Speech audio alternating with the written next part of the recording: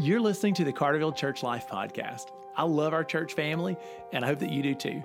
Our goal is that the episodes of this podcast would keep us connected and focused while we're scattered for our week on missions together.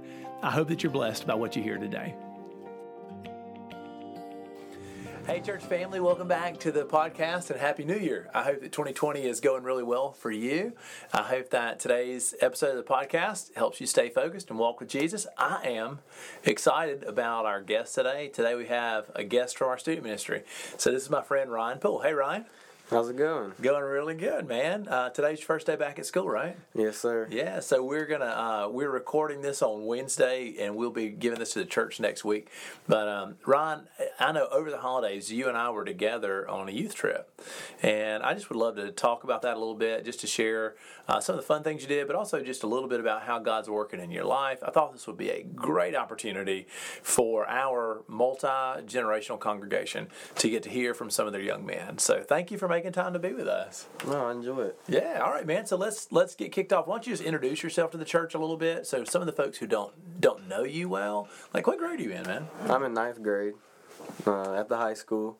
I play football and baseball, and man, you are super faithful to the student ministry and to the church, at least from my viewpoint, and you've been a real blessing to us, man. So thank you. Yeah, it's awesome, man. I'm excited about getting to watch the Lord work in your life as you grow, from a boy to a godly man. That's just cool for me. And so let's talk a little bit about Gatlinburg. So a lot of people aren't familiar with the trip. We call it Extreme, but man, I guess just to get us kicked off, tell everybody a little bit about the trip. Like how many days is it? What are we kind of doing while we're there? Just get everybody's head in the right space. It's a 3-day trip. And I started going my 7th grade year, but I've just enjoyed it so much ever since that now I just love to go every year. And so we get down to Gatlinburg, and there's a series of conferences that we go to, and every day we learn a little bit more about Jesus, and it's fun because there are a lot of bands there. Do you like the bands? Are you a music guy? I'm definitely a music guy. Okay, so who was your favorite band? It was either KB or Skillet. I like Skillet. Did you? Okay, so I thought KB did a good job. I thought Skillet killed it. They did. That's fantastic. And the whole church mocks me because I'm apparently the worst for King and Country fan ever because I was accidentally sitting down at the wrong time. We'll tell that story another day. That's great, man. Okay, it's a rough trip. Like you're at the church at 5 a.m., driving all day, conference, until bedtime. Oh yeah. Then conference all day, the next day, and then a little bit of conference in the morning and drive home. So, man, it's really, it'll take it out of you. But you love this trip.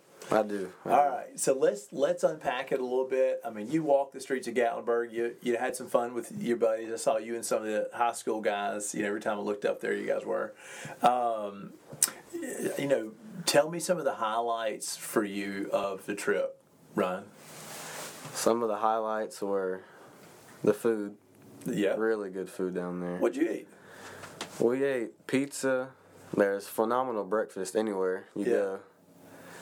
And the slices of pizza were big. Humongous, I saw those. All right, so the food, that's a highlight. What else?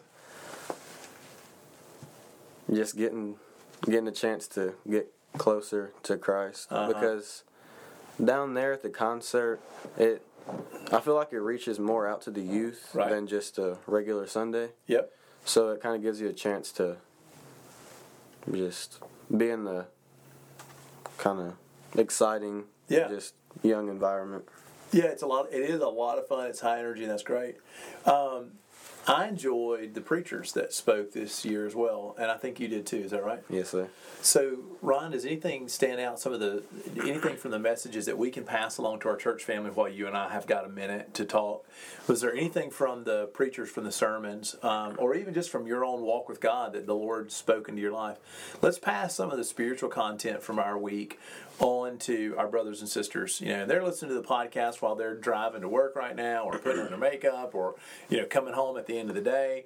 And so whatever we give them right now, man, I hope it'll bless them. But what were some of the things that you brought home spiritually from the event? Yeah, definitely. So one of the first sermons that really got to me was when the preacher was talking about breaking through barriers. Yeah, Mark chapter 2, yeah. Yes, and it didn't really hit me at first, and then it happened.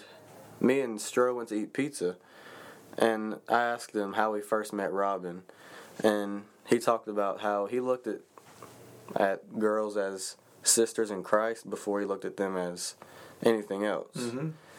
And so, on the bus ride home, I met this girl down there, and we became friends. And we were texting on the bus ride home, and she told me that she got saved at Winter Extreme. Awesome. And when I looked at her for the first time in a while, I looked at her as a sister in Christ instead of something else, because I feel like as a teenage boy, Mm-hmm. the first thing when I look at a girl isn't going to be her personality, and I struggle with that. Yeah. Yeah, that's right. And that's a huge challenge. You want to follow Christ, and you want to recognize sisters and brothers in Christ. I'm glad that was one of the things that God put on your heart, man. Yes, sir. And I feel like on the bus ride home, my barrier broke because I just feel like everything bad I realized the path I was on. Right.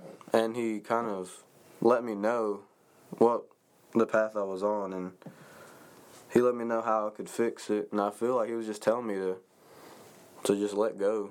Well, that's awesome, man. If you think about this, the Lord's putting that on your heart in 9th grade, right? Yes, sir. And so the way that works from my perspective, man, is what you experienced this weekend was just a gift from God. Some conviction, some teaching, some focus, mentoring with your conversation with Stro. But this is what's cool to me, man. And so you're right. That's a big deal as a teenage guy, sorting out relationships and sorting out, how to think about girls and ladies and one day a wife, right? Yes, sir. But if you get that sorted out now, as a young guy starting high school, man, think about how that can help you on your path, for the next 4 years and then on into, whatever comes after that. And I'm just thinking about, in our context as a pastor, where I get to watch people grow up, and stay here for years, and my vision would be that we would be discipling your kids here one day, they'd be on the Great Commission right here, and just to think through that process, that if the Lord wills it for your life, that you'd be a married man, that, we'll get to celebrate your wedding here, we'll get to, and how much of that will be blessed by this moment in Gatlinburg, where you're a 9th grade guy, and the Lord begins to put it on your heart that there's a barrier in your life that needs to be broken down, and that He wants you to see your sisters in Christ as sisters in Christ first. Yes, sir. That's awesome, man. Ryan, was there anything else that you took home from the conference that was just spiritually impactful for you that you think you want to tell the church family about? Well, one of the pastors said, the longer you go to church, the easier it is to play the church game. Uh-huh. And I feel like I play the church game sometimes. And I've just been getting better at, actually, because I feel like now that I'm just ready to give my all to Christ. Awesome. I don't want to play the church game anymore. That's awesome. Well, that's the challenge for the church this month, is to devote your life to the Lord. Devote this month to the Lord. Just first fruits. Give Him your best and your first, not your leftovers, not the least. So I'm glad to hear you say that you're ready for that, to give your all to Christ. Man, I'm excited to see what the Lord's going to do in your life, and I just want to kind of pick that up and say, all right, yes, that preacher did make the point that, hey, look, sometimes when you're in church a long time, you just play the church game, and you get better at it and better at it and better at it. And it's awesome for me as a pastor to hear you say, I don't want to play. That's what I'm trying to do, is to stop playing the church game. I want to be honest with God and honest with my church family. Man, I want that for you too, and I want that for our whole church. Can you imagine how awesome it'll be, Ryan, and our church family, when everybody stops playing the church game? When we come and we worship Christ with our all, no more pretending like that we really are devoted to the Lord. We're not just pretending to be. And not only that, but nobody's got to be hypocritical or hide or pretend. We can be honest and open with each other, and bring our hurts to each other. Man, I'm excited about the day the Lord helps us all stop playing the church games. So that's a good word, man. Thank you. Hey Ryan, thanks for serving our church family today by helping them understand a little bit about how your walk with God is going. Thank you for walking with God as a part of our church family, man. And I hope that in 2020, God would use you to make disciples of our students and disciples all over the school, man. How cool would it be if we got to see somebody baptized this year, 2020, because of the work the Lord did through you and your witness. So thanks, man. I appreciate you being with us. My pleasure. Awesome.